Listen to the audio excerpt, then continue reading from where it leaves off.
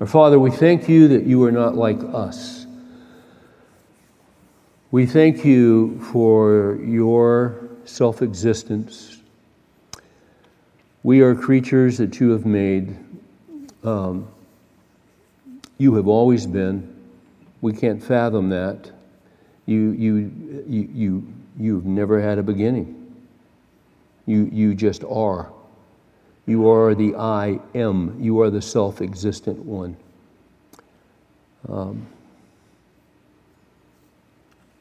When we think about who you are and how different you are from us, it gives us great security as we walk along this trail of life, because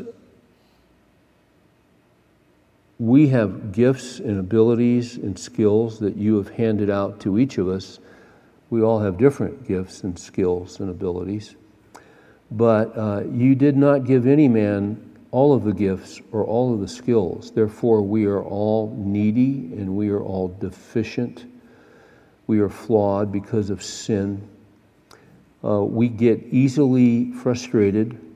At times, we get confused because we cannot sort out what is the next step we should take.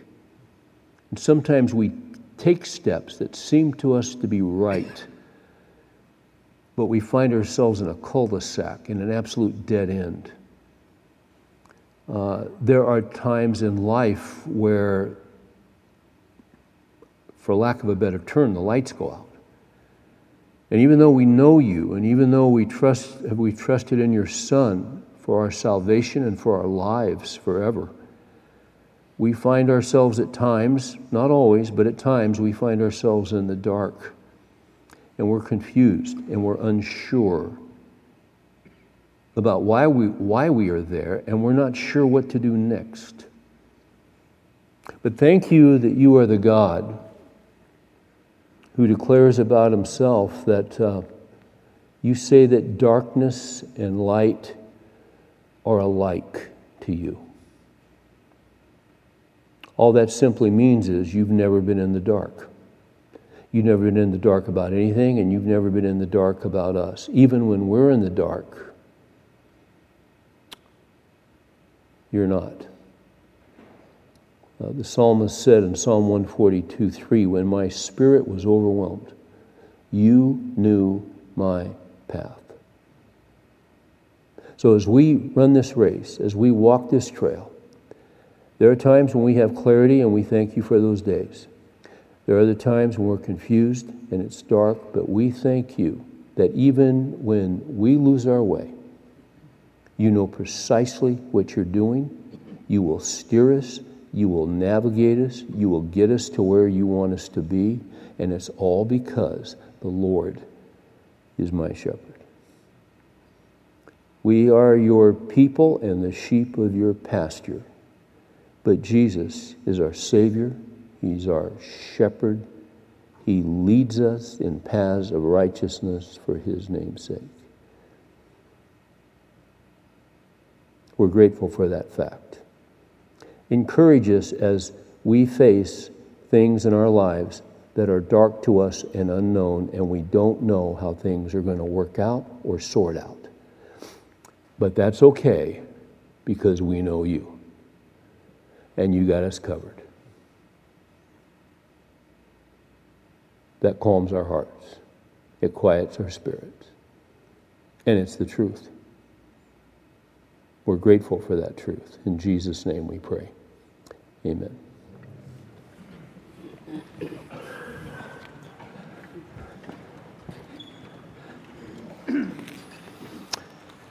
So this semester we are discussing the issue of finishing strong in the Christian life.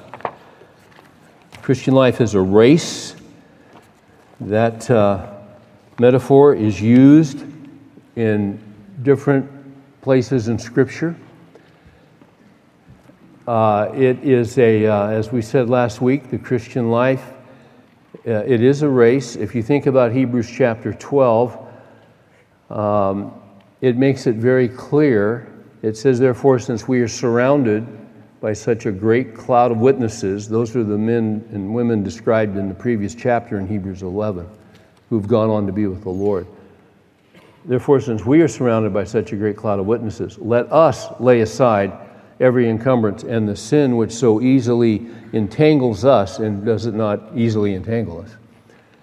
And let us run, see, there it is, there's the metaphor, and let us run the race that is set before us, fixing our eyes on Jesus. Now, I left out two words in that text.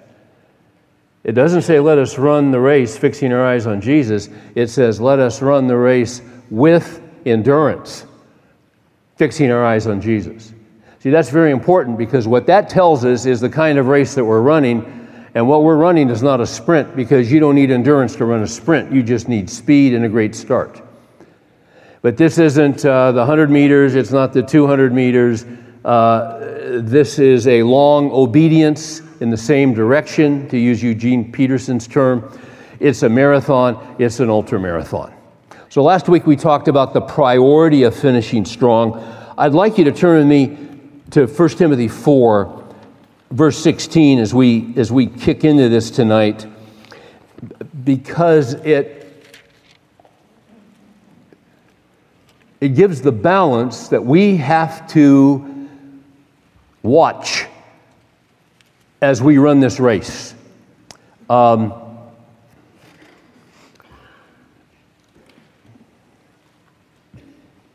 want to go to another passage on my way to 1 Timothy 4 that just popped into my head.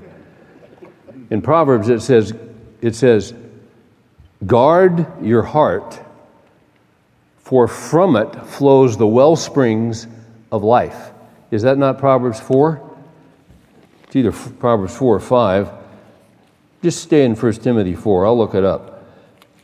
Or if you want to flip over to Proverbs, maybe you'll beat me to it. But see, this is what happens in Bible study. You're going to a verse and you think of another verse. And here's the interesting thing. This book all ties together. That's what's interesting. My dad used to have he had a study Bible years ago called the Thompson Chain Reference Bible. And in the margin, you would look at a verse, and then it would have a chain. It'd have about 5 or 6 or 7 other verses that related to it, and you just follow the verses. You just follow the chain because it's all tied together. Let's see if I can find this. Yeah, it's 4:23 of Proverbs. Watch over your heart with all diligence, for from it flows the springs of life. And in the Old Testament mind, the Hebrew mind, the heart was you. It was everything about you. The heart, not just that thing ticking. It's not the pacemaker thing, but it's your mind. It's your emotions. It's your will. It's you. It's you. You can tell when someone's doing something half-hearted. Sometimes athletes, you can tell they're just kind of coasting. And you want to yell, and you do yell. You ever just yell at the TV? I hear there are certain guys that do that. But sometimes I'll just yell at the guy. Put your heart in it. What are you doing, you overpaid chump? And I say that in Christian love. Quit coasting. My gosh. Act like you care a little bit. Put your heart into it.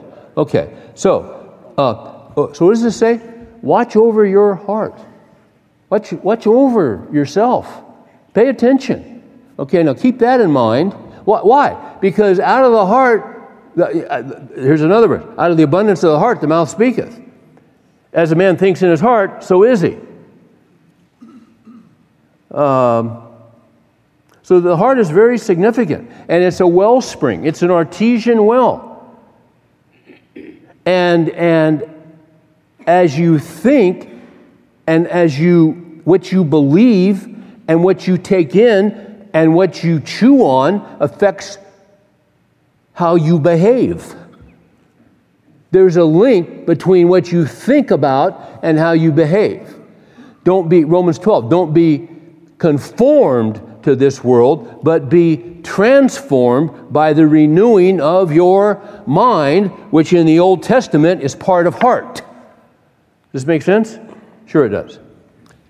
So let's go back to 1 Timothy 4, and Paul's talking to this young pastor, and one of the things that he says to him in verse 16, watch this. He says, pay close attention, Timothy. Pay close attention, watch this, to yourself and to your teaching. Pay close attention to you, your behavior, your thinking, and as a leader, to your doctrine. So there are two things we've got to be watching as Christian men. You say, well, hey, I'm not a pastor. I'm not in full-time ministry. Actually, a case could be made if you're a man who's following Christ. There's no part-time Christianity. You're just following Christ. And it doesn't matter what your vocation is. You're just following Christ. You're just following the Lord Jesus. It's full-time. As we're going through life, we've got to keep a watch. Watch on my heart, watch on what I'm thinking, watch on my emotions, a watch on myself. You go in and you get a physical, and they're doing a physical analysis, an evaluation. All right, you got to drop this and do that, and we're going to change this, and we're going to put you on this. They're watching you. But, we're not just bodies, we're souls. We're souls. So don't fear those who can kill your body. Fear him who can kill a soul. All they can do is kill you, but your soul keeps going. Okay.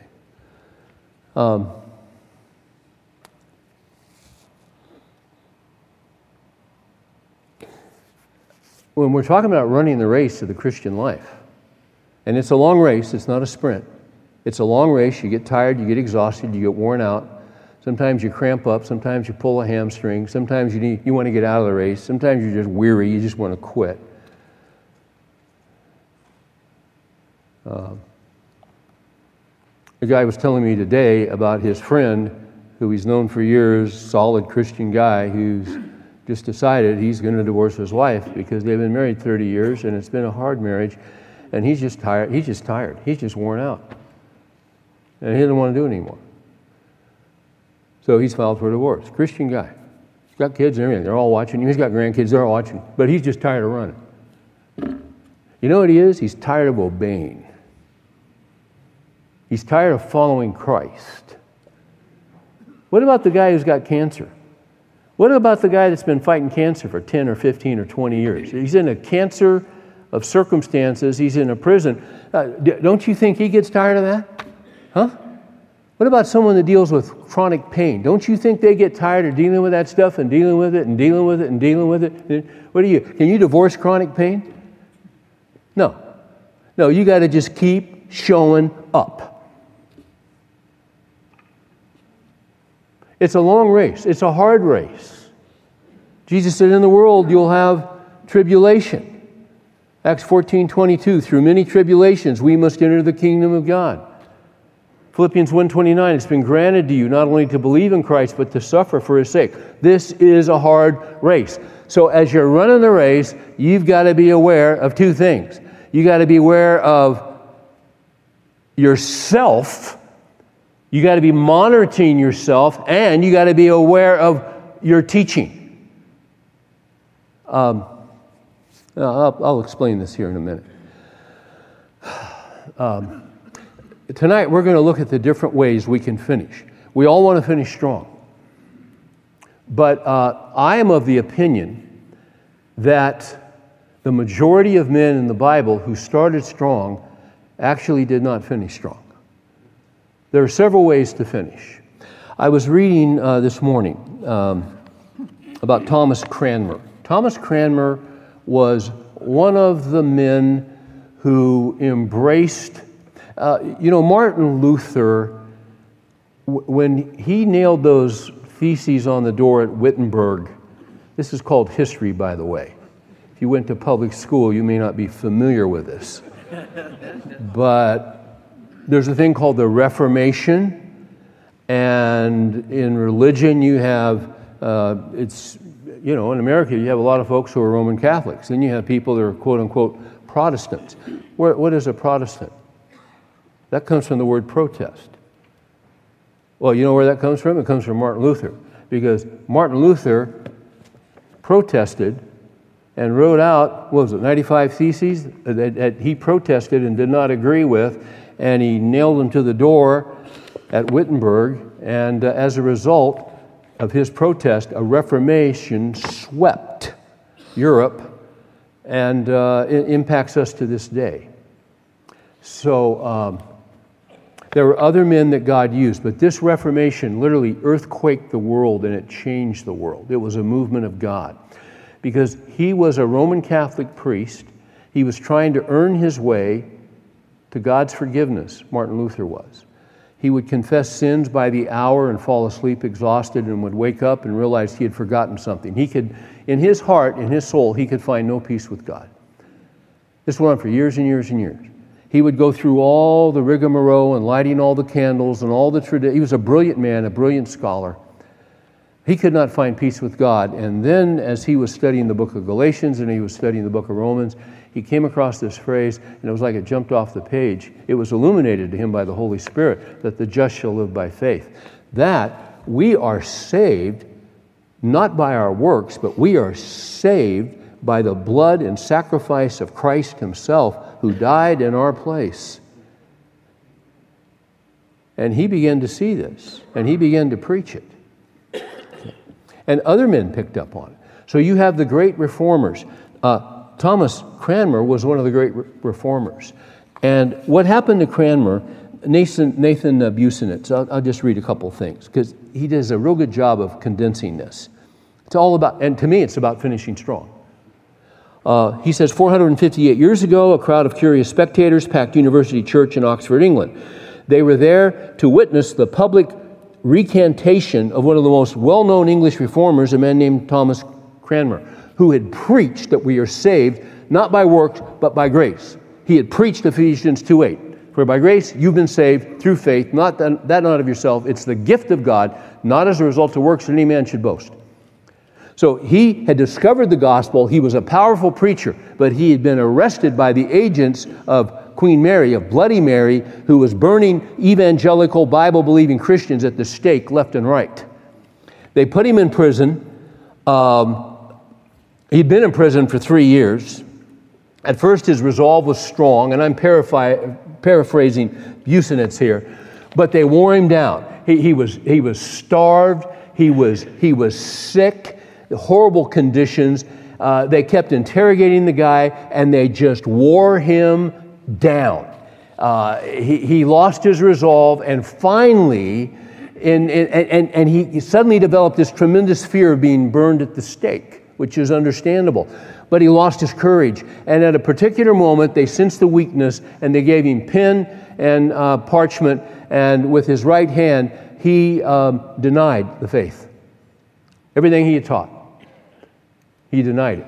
Not only did he deny it and put it in writing, but then they brought him to this church, and they had him read in public his recantation.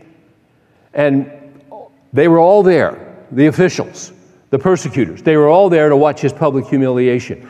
And in the midst of his reading this, suddenly a surge of power and strength came to him, and in the middle of his recantation, he recanted his recantation and said, I am grieved that I did this. It was an error of conscience, and I've got the quote here, I won't read it, but he said, I did it because of fear to save my life, but it was right, and it was true back then, and it's still right, and it's true right now. There was just a surge of power from the Holy Spirit. Well, they went insane. And they took him right out, built a fire, and he said, I detest my right hand, so my right hand shall burn first. And that fire and that flames, and he got that right hand loose as those ropes fell away, and he put that right into the white hot. by the power of God. There's a book called Fox's Book of Martyrs. Because sometimes we think, man, how do those people do that? And John Fox recorded all of the persecution and the martyrs who died for the faith. Some of them women, some of them children. And what was astonishing, there was several guys who went out preaching and converting people as they were burned at the stake. There was tremendous power. God gave them a special grace that they, quite frankly, the only explanation is they didn't feel the flames. They were being consumed, but they continued to preach. Is that wild or what?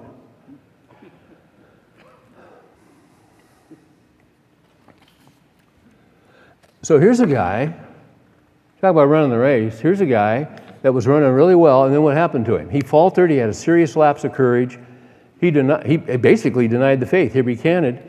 And you know what's fascinating to me about this? He actually finished strong. Isn't that great? Because the fact is, we all have our ups and downs. Yes, we do. We all have our setbacks. We all have our moments of weakness. We all have moments when we are anxious and when we're overcome by fear. And it's like someone puts us up on a rack at Jiffy Lube and they pull the drain plug of our courage and it just all comes pouring out. We have no courage. No, it's finished. It's over. And we all have things we have done as Christians that we regret. We're ashamed. I remember Mary and I were in England. How many years? I don't know. What year is this? 14? It had to be 2001, 2002. And we're in this little village and we're eating dinner at this place and it's very cramped quarters and this couple's next to us from Scotland. I mean, you could hardly move your elbow. And they were right there and we started talking to them. And they came in a few minutes after we did. And as we're talking, they came in and they served our dinner. And usually right then, I'd bow my head with Mary and hold her hand and pray. And I didn't do it. Because I was talking to them.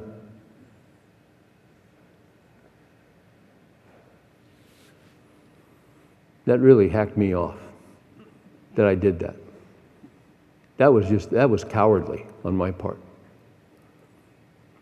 And it bothered me so much that I thought, if I ever go back to England, I'm going back in that restaurant with Mary, and I don't care who's sitting next to me. I'm going to pray. And I did. We all have times of weakness, where we don't stand up for the Savior. And we get discouraged and we turn on ourselves and, man, I'll never finish strong. I'm never going to amount to anything. Well, I want us to take courage tonight, because let me tell you something. This desire to finish strong is a great desire. But when you have the desire to follow Christ and you actually have the desire to finish strong, you should know this. You are going to get significant opposition. That's just a fact of the matter. If this is in your mind at all, I want to run the race, I want to follow Christ, I really would like the Lord to use me in my sphere of influence with whoever He has given me to be an example to them, following the Lord. Man, I have so much behind me where I wasted, but I would really like for this to happen. Just count on that. If you have that desire and you ask that, you are going to get significant opposition. When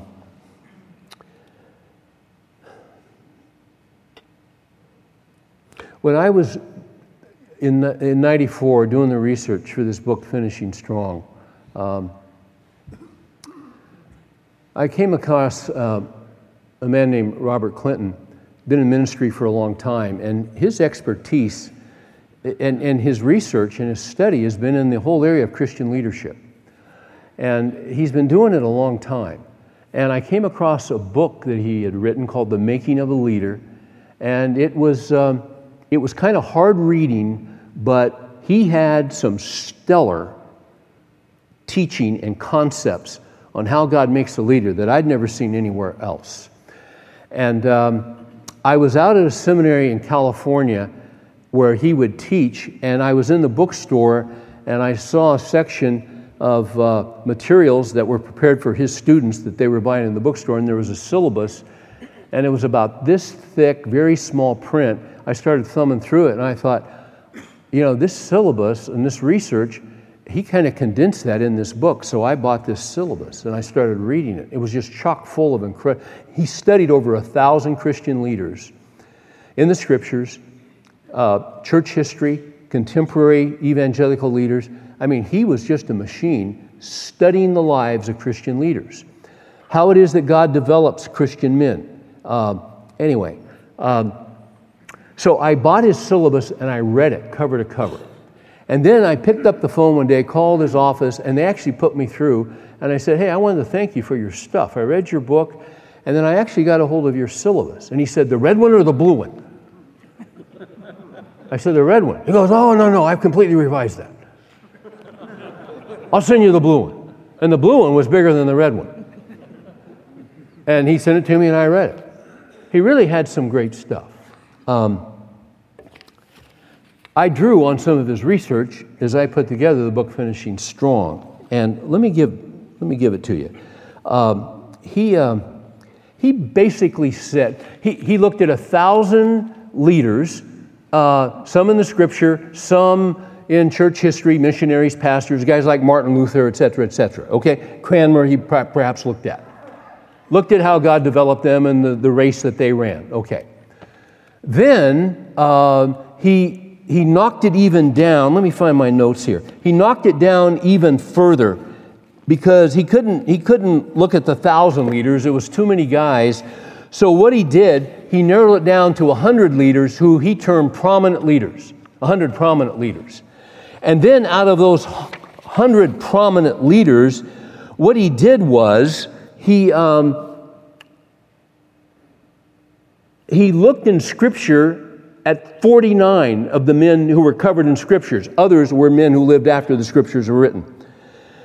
And what he did was, as a result of looking at all those guys and focusing on 100 and then focusing on 49, if I'm making any sense, he figured out that in the race of the Christian life, there are 4 ways you can finish. Let me give them to you. The first one is to be cut off early. The second one is to finish poorly in the race. The third one is to finish an average finish or finish so-so. And the fourth one is to finish strong. Now, let me use his definitions.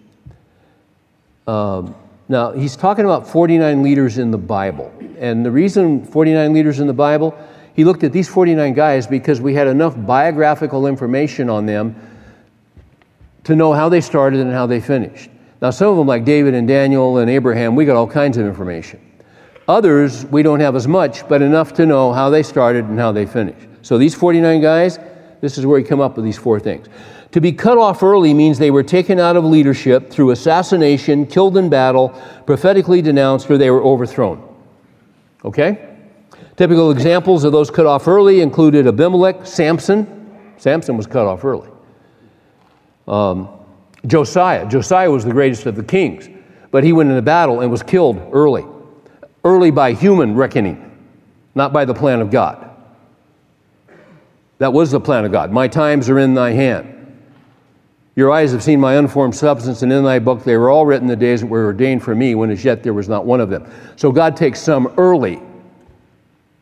They don't live to be 80 or 90. They go out at 32 or 39 or whatever it is. So these guys were cut off early. Okay? To finish poorly means exactly what it says. The next category. To finish poorly means they were going downhill in the latter part of their lives. In other words, they started strong, but as they passed midlife and got into the 50s and 60s, they began to decline in terms of their passion for the Lord, and they dropped off significantly. The all-time model for finishing poorly is Solomon, because as a young man, no one had a better start than Solomon. His father David had made mistakes with the other children. He was going to do it right with Solomon. He could not build the temple himself, David, because he was a man of blood. So his son Solomon was going to build it. So he did everything he could to get the materials, to get the resources, to get the funds together so that Solomon could do that work. And then as a young man, when he was anointed king, God appeared to Solomon twice. He was in the presence of the Almighty Holy God of Israel. Twice. You know, there's no better start than that. And how was it that Solomon finished? He finished poorly. You say, yeah, but he built the great temple in Jerusalem. Yeah, he did. But because he had gone off and married foreign wives, which the Scripture told him not to marry, those wives turned his heart against the one true God, and he was building temples all over Jerusalem to the false gods and sacrificing to the false gods. He went out and finished as an idolater. So in the Christian life, it's not how you start, it's how you finish. Finish so-so means this. Clinton says it means they did not do what they could have done or should have done. Why not? They got distracted. They got bored. They got, can we say this? They didn't watch their life and their teaching. They didn't do 1 Timothy 4:16. They got sloppy. They started compromising convictions. This is what happened. Did it just happen overnight? No. These kinds of things are subtle, and these kinds of things are gradual. We lose our discipline. We lose our convictions. We start caring more about what people think than about what God thinks. We get sloppy in our character. We get influenced by stuff that doesn't matter. Okay. So they finished, but they finished so-so. Here's the third one. To finish well or to finish strong means they were walking with God personally at the end of their lives. That's what it means. They just, see, to finish strong, what does it mean? You just keep following Jesus. You just keep following Jesus. You stay close to the shepherd. The Lord is my shepherd. You're following him.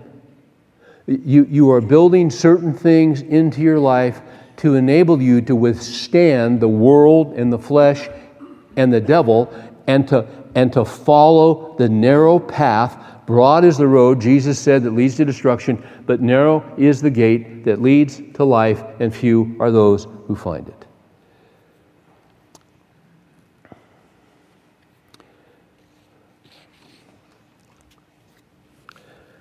Last week I talked about the fact that, well, as one man, Dr. Paul Beck, said to his young son-in-law at the time, John Bassanio, don't want to tell the whole story again, but young 21-year-old John Bassanio, his future father-in-law, who was a pastor, said, John, as you go into ministry, keep your heart close to Christ every day. And the young man said, yes, sir.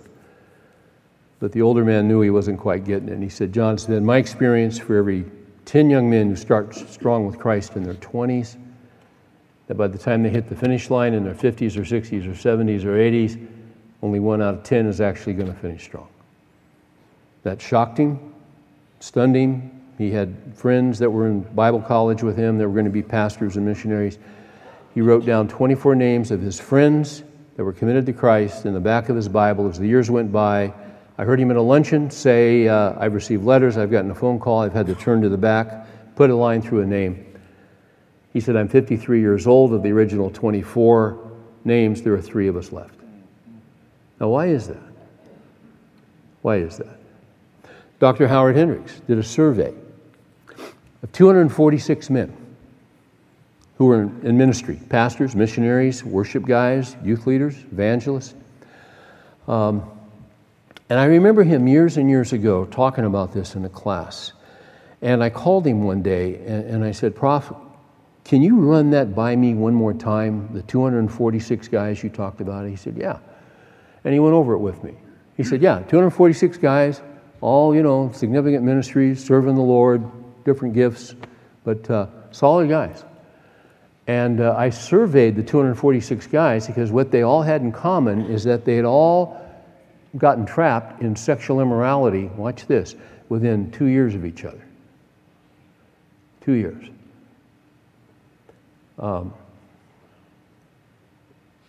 That's 10 a month. I'm going to tell you a story that sounds so bizarre, you may not believe me, but it's absolutely true. Maybe 25 years ago, maybe 28 years ago, I'm on a plane. And we're taking off. Guy sitting next to me, probably 50-ish, regular-looking man. We start taking off, and I can tell the guy's praying. He's got his head bowed. And he's praying, and, you know, I'm sure he was a little nervous. That's what I thought. And he's praying the whole time he's praying. And I reached down. I don't know if I pulled out my Bible or if I had a Christian book I was reading. And at a certain point, we leveled off, and he said to me, he said, I see what you're reading here. Are you a Christian? And I said, yeah, I am, actually. I said, are you? And he says, no. I said, oh. I said, I saw you with your eyes closed. I just assumed you were praying. He said, oh, I was praying. He said, but I'm a Satanist. I said, really? He was dead serious. He said, yes, I was praying to Satan. I said, oh, okay. Well, I don't run into that every day, I'll tell you that. And, you know, it was unusual. And he said, yes. He said, I have committed, along with some other leaders in our movement, and this is what he said. He said, I have committed to pray every day for the downfall of the top 100 Christian leaders in America. Now, this is so bizarre that as I tell it, I'm sort of thinking, did this really happen or did I dream this? But it happened. And then I dialogued with the guy for a while. He was dead serious. Now, isn't it interesting that Dr. Henrik surveyed 246 guys in leadership positions? And they all got involved in sexual immorality. Now, I will say this, and Dr. Hendricks told me this. He said, all of these guys were solid doctrinally. All of these guys were solid theologically. Believed in the authority of the Scriptures, believed in the inerrancy of the Word. I mean, there was no doctrinal deviation here. But what did Paul tell Timothy? Watch yourself and your doctrine. They were watching their doctrine, but they weren't watching themselves. Why is it that it apparently is so difficult to finish strong in the Christian life? Here's the answer. Because when you decide that you're all in with Christ and you're going to pursue Him and He's going to be first in your life and you're going to follow Him regardless, all this other stuff you wasted your life with, but now you're all in with Christ. Okay, know this. When you get all in with Christ, you're painting a target on your back. And you're going to get opposition for the first time in your life. There was no reason for the enemy to bother you before because you didn't give a rip. You were already neutralized. You were half-hearted, therefore you're ineffective. Why should he mess with you? You're already ineffective. But when a guy gets serious and a guy gets intentional, now you're going to get opposition because he cannot have you making an impact and obviously following the Lord because that's going to influence others. As Paul said, you follow me as I follow Christ. We can't have someone here actually doing this and living it. Can't do that. You can believe it if you want, just don't live it. Just don't put it into practice. Just don't let it affect your behavior. Go to church if you want, but run your business the way you've always run it. But when you say, I'm not going to do business the way I've always done it, now this business belongs to the Lord, and I'm going to honor Him and please Him, okay, now just count on it, you're going to get some heat. The reason that so few who start out to finish strong actually finish strong is because of the ambushes. I heard Joel Aldrich pastor in California, and then the president of Multnomah School of the Bible. I heard Joel, I can't even remember how long ago this was. I'll never forget. He said, the enemy will wait 40 years to spring a trap. He will set you up. He's serious. He is subtle. And see, here's what happens. Guys get serious about the Lord, and now, for the first time, you've got an enemy who, your adversary, the devil, goes about, Peter says, like a roaring lion, seeking whom he may devour. He wants to eat you alive. He wants to discredit you. This is hardball stuff. This is playing with the big boys here. So what he does is he sets up ambushes, and apparently there are 3 major ambushes that he uses time and time again to take out men who have the desire to finish strong. So let's observe them. The first ambush, let me just give you the 3 and then we'll come back and break it down. The first ambush is the ambush of another woman. That's number 1. The second ambush is the ambush of money. Of money. The third ambush is the ambush of a neglected family. So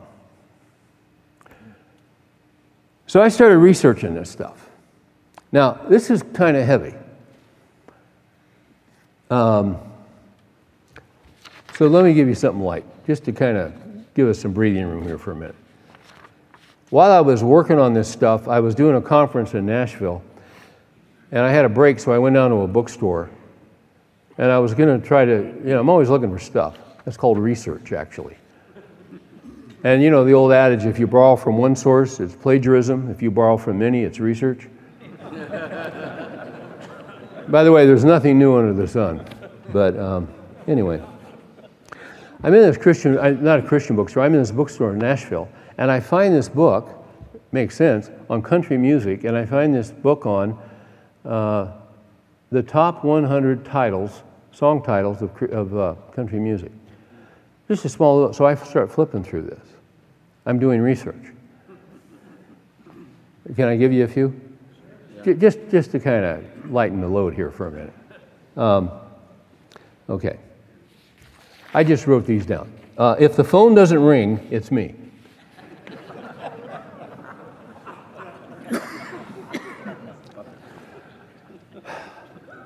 There ain't no queen in my king-size bed. Only guys that drink a lot of whiskey can come up with this. I've enjoyed as much of this as I can stand. Yeah, I'll cross that out. You're the reason our kids are ugly.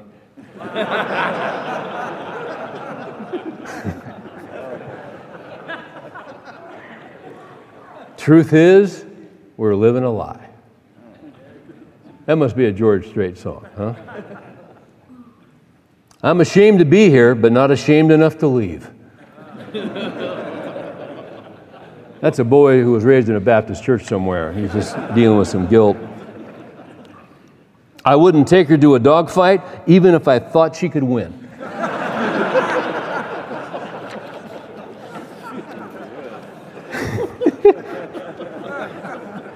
That's research. All right. Now let's get serious. All you have to do is just kind of, well, let me say this. It's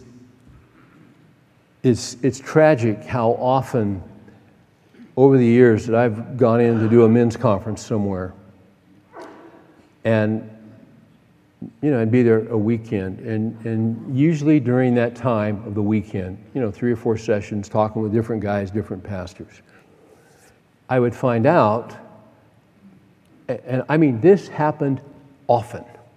Probably at least, I want to say it happened over half of the conferences I went to. Might have been 75%. I never really tallied it. It happened frequently.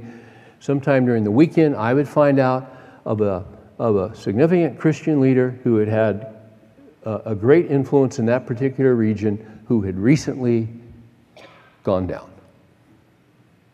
And the majority of times, I mean almost 9 out of 10 times, it was the ambush of another woman. Dr. Howard Hendricks, the 246 pastors. Why did he interview those guys? Because they all got involved with a woman other than their wife. Every single one of them.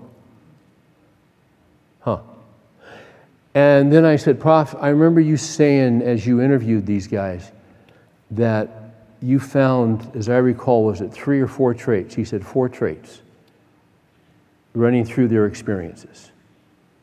Let me give them to you. Of the 246 men, the first trait that became apparent is that they had no personal time in Scripture. You say, wait a minute, I thought these guys were in ministry and all that. Well, they were. Well, didn't they have to prepare and study? Well, for most of them, you know, this happened in their 40s, 50s. A few guys younger. But they had been doing it long enough. Hey, you do something for 10, 15, 20 years, and you don't have to put as much time into it as you used to.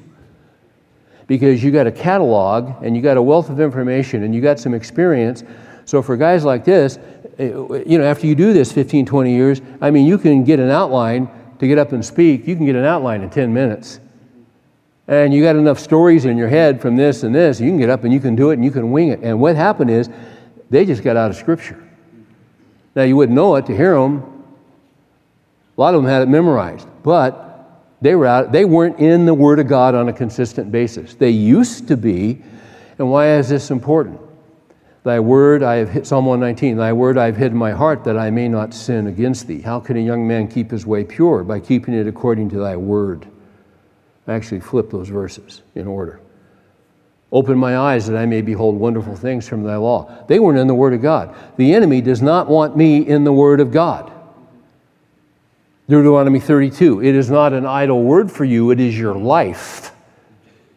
Matthew 4:4, man, Jesus said, shall not live by bread alone, but by every word that proceeds out of the mouth of God. Every word that proceeds out of the mouth of God is here. The Word of God is living and active and sharper than any two-edged sword. It is able to divide between joint and marrow, between soul and spirit, and it's able to judge the thoughts and intentions of the heart. No wonder he doesn't want me in the Word. He wants me out of the Word. All Scripture, 2 Timothy 3:16, is inspired by God, breathed out by God, and profitable for teaching, reproof, correction, training in righteousness, that the man of God may be adequate, equipped for every good work. Okay. So you see why the enemy would not want me in the Scripture. The Scripture is my source of power. It's my source of nutrition. It's my protein. It's my good carbs. It's my antioxidants, A, E, C, chromium, potassium, selenium. Everything I need is in there. Okay. So he doesn't want me in the Word. These guys used to be in the Word consistently, no more. Every single one of them, without exception, was no longer in the Scriptures as private worshipers and students of the Word. Okay? That's number one. Number two, they had no accountability to anybody in their lives. They were able to set themselves up that no one could get close enough to ask them a serious probing question. Chuck Swindoll said years ago that accountability is a willingness to explain your actions. A willingness. See, so often when we're doing stuff we shouldn't be doing, we're not willing, we're defensive. We got it in the dark, and we don't want it being brought out into the light. And we don't want anybody asking about it. Because we got our little private secret stash going on here. You see? So, I don't want my wife asking. I don't want, my friend. I don't want my buddy, Now, you don't need to be accountable to 1,000 people, but you need to be 2 or 3 or 4 people in your life that can ask you anything, and you'll give them a straight answer. These guys had built a wall around themselves. They weren't accountable to anybody. They were living by themselves, unto themselves, secret sin. Okay. Here's the third thing. 80% of them got caught in the ambush of another woman by counseling women. They were pastors. You say, well, I'm not a pastor. It doesn't matter. What you have to look out for is getting emotionally bonded to a woman other than your wife. It can happen at work. It can happen with a receptionist. It can happen with someone from another department, and suddenly you're working on a project and you're spending time with her doing this project, but there is all of a sudden this chemistry. And if you don't know what you're doing with chemistry, there can be an explosion. And that's what happens in deals like this. And with these pastors, they're doing counseling. You're a pastor, you counsel. And what happens is they'll meet with a gal, and then instead of handing her to a woman to talk with her and all that, they just keep meeting with her and keep meeting. And, maybe things are not going well at home. It's a hard time in the marriage for both. And suddenly there's a vulnerability emotionally, and all of a sudden, nothing sexual. Before a guy falls sexually, he falls emotionally. And there are all these rockets start going off. And you're just drawn and you can't wait, and you're hoping she'll call next week for an appointment. Now, if anything like this sounds familiar, you better watch yourself. And by the way, you're not the first guy who's ever been in this situation. It happens. When I was a young rookie pastor, it happened to me. And I was meeting with a couple, and then I remember one time the guy couldn't show up, and it was a last-minute thing, and so I talked to the wife briefly, and, well, we'll meet next time, and your husband comes back. That happened a couple times, and she called. He was taken out of town, and she called and said, we're not going to be able to meet for a while because this is going to be a long-term deal. He's going to be out of town. And I said, well, that's fine. We'll just, when he gets back, let me know. We'll meet together again, the three of us. I put down the phone, and I realized I was disappointed she wasn't coming in. And I was very happily married, and it scared me. It scared me so much, I left the office about 2:30, whatever time it was. I put down that phone, I thought about this, and I said, what the heck is going on here with me? What is this? And I realized to myself that if I was a single guy and I met that gal, I'd probably ask her out. So I got in the car and I drove home, and I walked in, and Mary said, what are you doing here? And I said, is Rachel asleep? And she said, yeah. I said, I got to talk to you. I'll tell you something. I just sat down and told her what happened. You know why? Because she needed to know. Because I'd seen better men than me go down on this stuff. So I just wanted to tell her, and I told her. I said, Mary, nothing's happened. She goes, I know that. She said, Steve, she's an attractive gal. I can understand that. She said, it makes sense, but I'm really glad you told me. I said, I love you. She said, I know you love me. I know that. She wasn't freaked out. She said, I know. I'm just glad you told me. But again, I saw guys that had great influence on my life, and that's precisely how they went down, and I had a fear of that. And I still have a fear of it.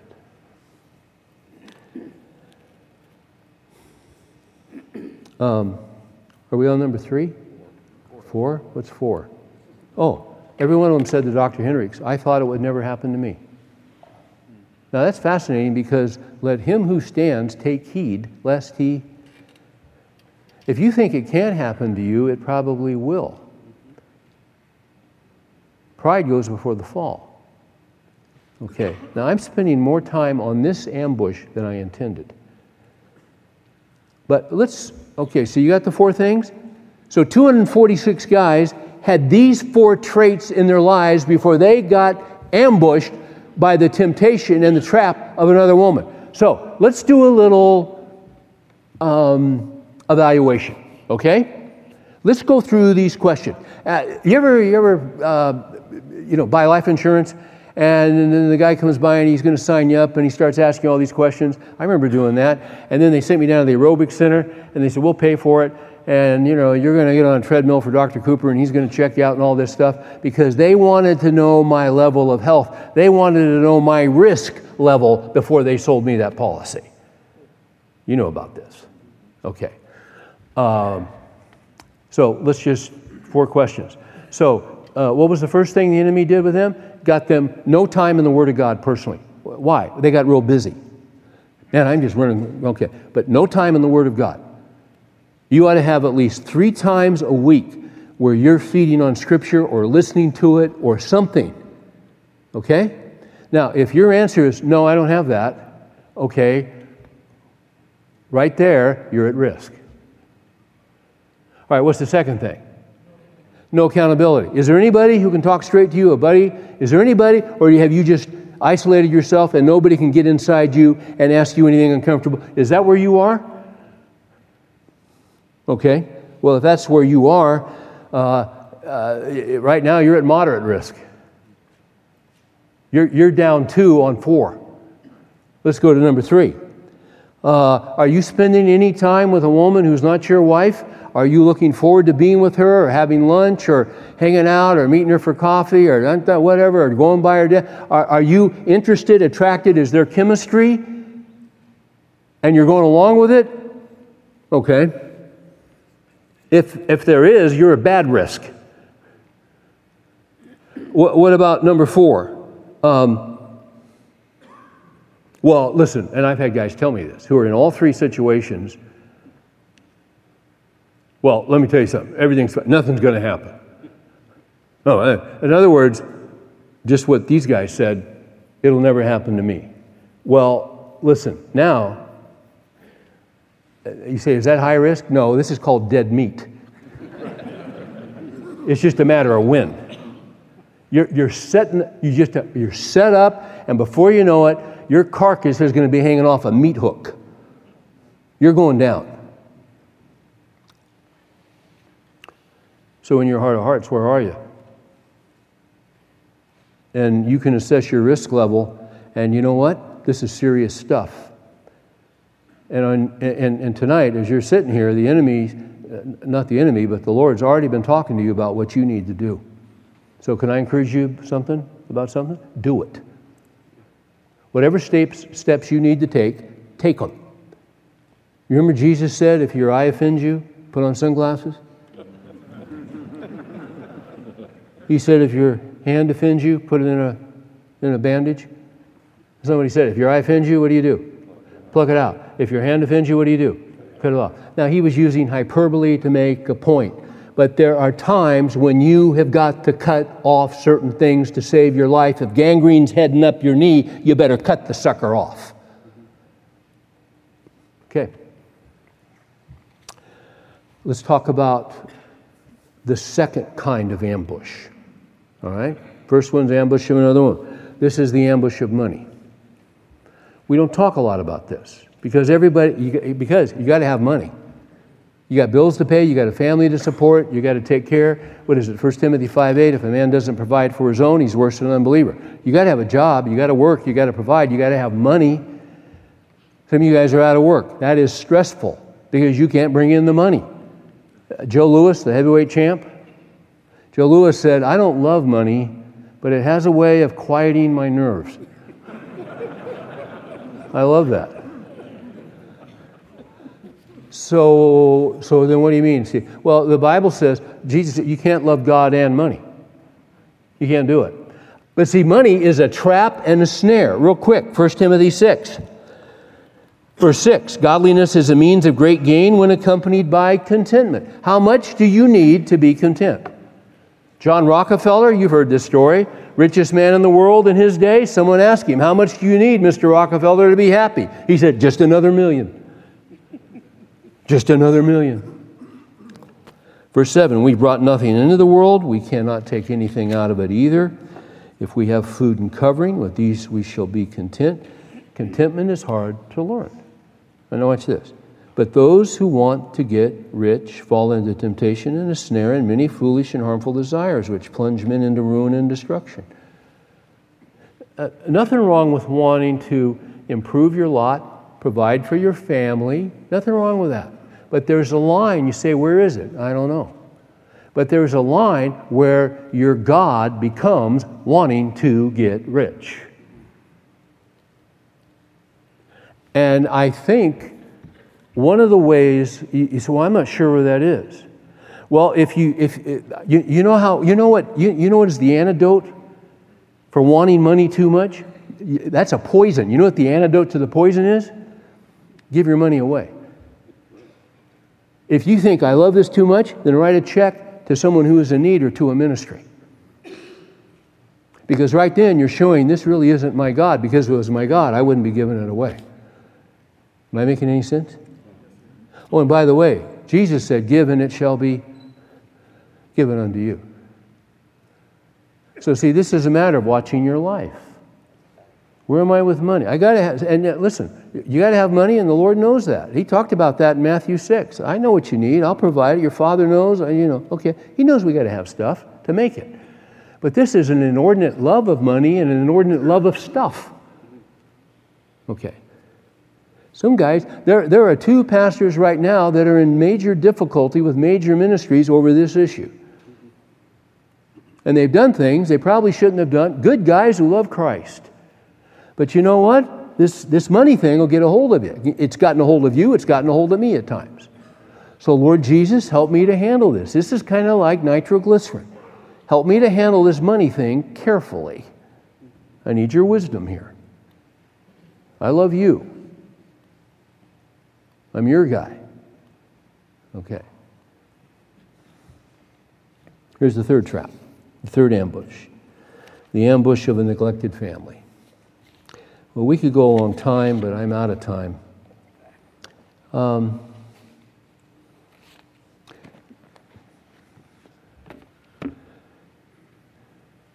The Old Testament ends with Malachi 4, verse 6. And he, when he comes, will restore the hearts of the fathers to the children, and the children to the fathers, lest I smite the land with a curse. See, God's very concerned about families. Deuteronomy 6. It's written to men, it's written to fathers, and it's written to grandfathers about their families and about their loving God and then teaching that love of God to their families. You see? God's very concerned about our families. In this world, as we're trying to make it and provide and do all this stuff, and we're pulled 100 different ways, it's very easy to neglect your family. True story. I'm at Dallas Seminary a number of years ago. I'm actually working on this stuff, Finishing Strong. And I'm upstairs, I'm looking for a biography on a certain Christian leader. And as I get down, it's on the bottom shelf. As I got down, literally on my knees to pull it out, I noticed the 2 biographies on either side. These were prominent. Now, the one I was after was a prominent Christian leader. The one to the left was another biography, and I hadn't read that book, but I'd read another book about this Christian leader. And then on the right of the book I was after was another biography about another prominent Christian leader. And I don't know if I'd read that biography or not, but this guy someone had written 3 or 4 books about this guy. But I knew both of their stories. So I'm reaching for the middle biography, and the guy on the left, here's what I know about him. He had an international ministry. He was married. He had 2 daughters. He spent 25 years going around the world preaching the gospel. Incredible impact. He was away from home 10 months out of every 12 months, doing his work for the gospel, fulfilling the Great Commission. His marriage was a shambles. His oldest daughter departed from the faith, and his youngest daughter committed suicide. What a tragic, tragic, tragic story. By the way, his main emphasis in his ministry around the world were children. That was his focus. But I'm sure it was not his intention, but he forgot about his own girls. The other biography on the right-hand side was of a very prominent and gifted evangelist that led hundreds of thousands to Christ.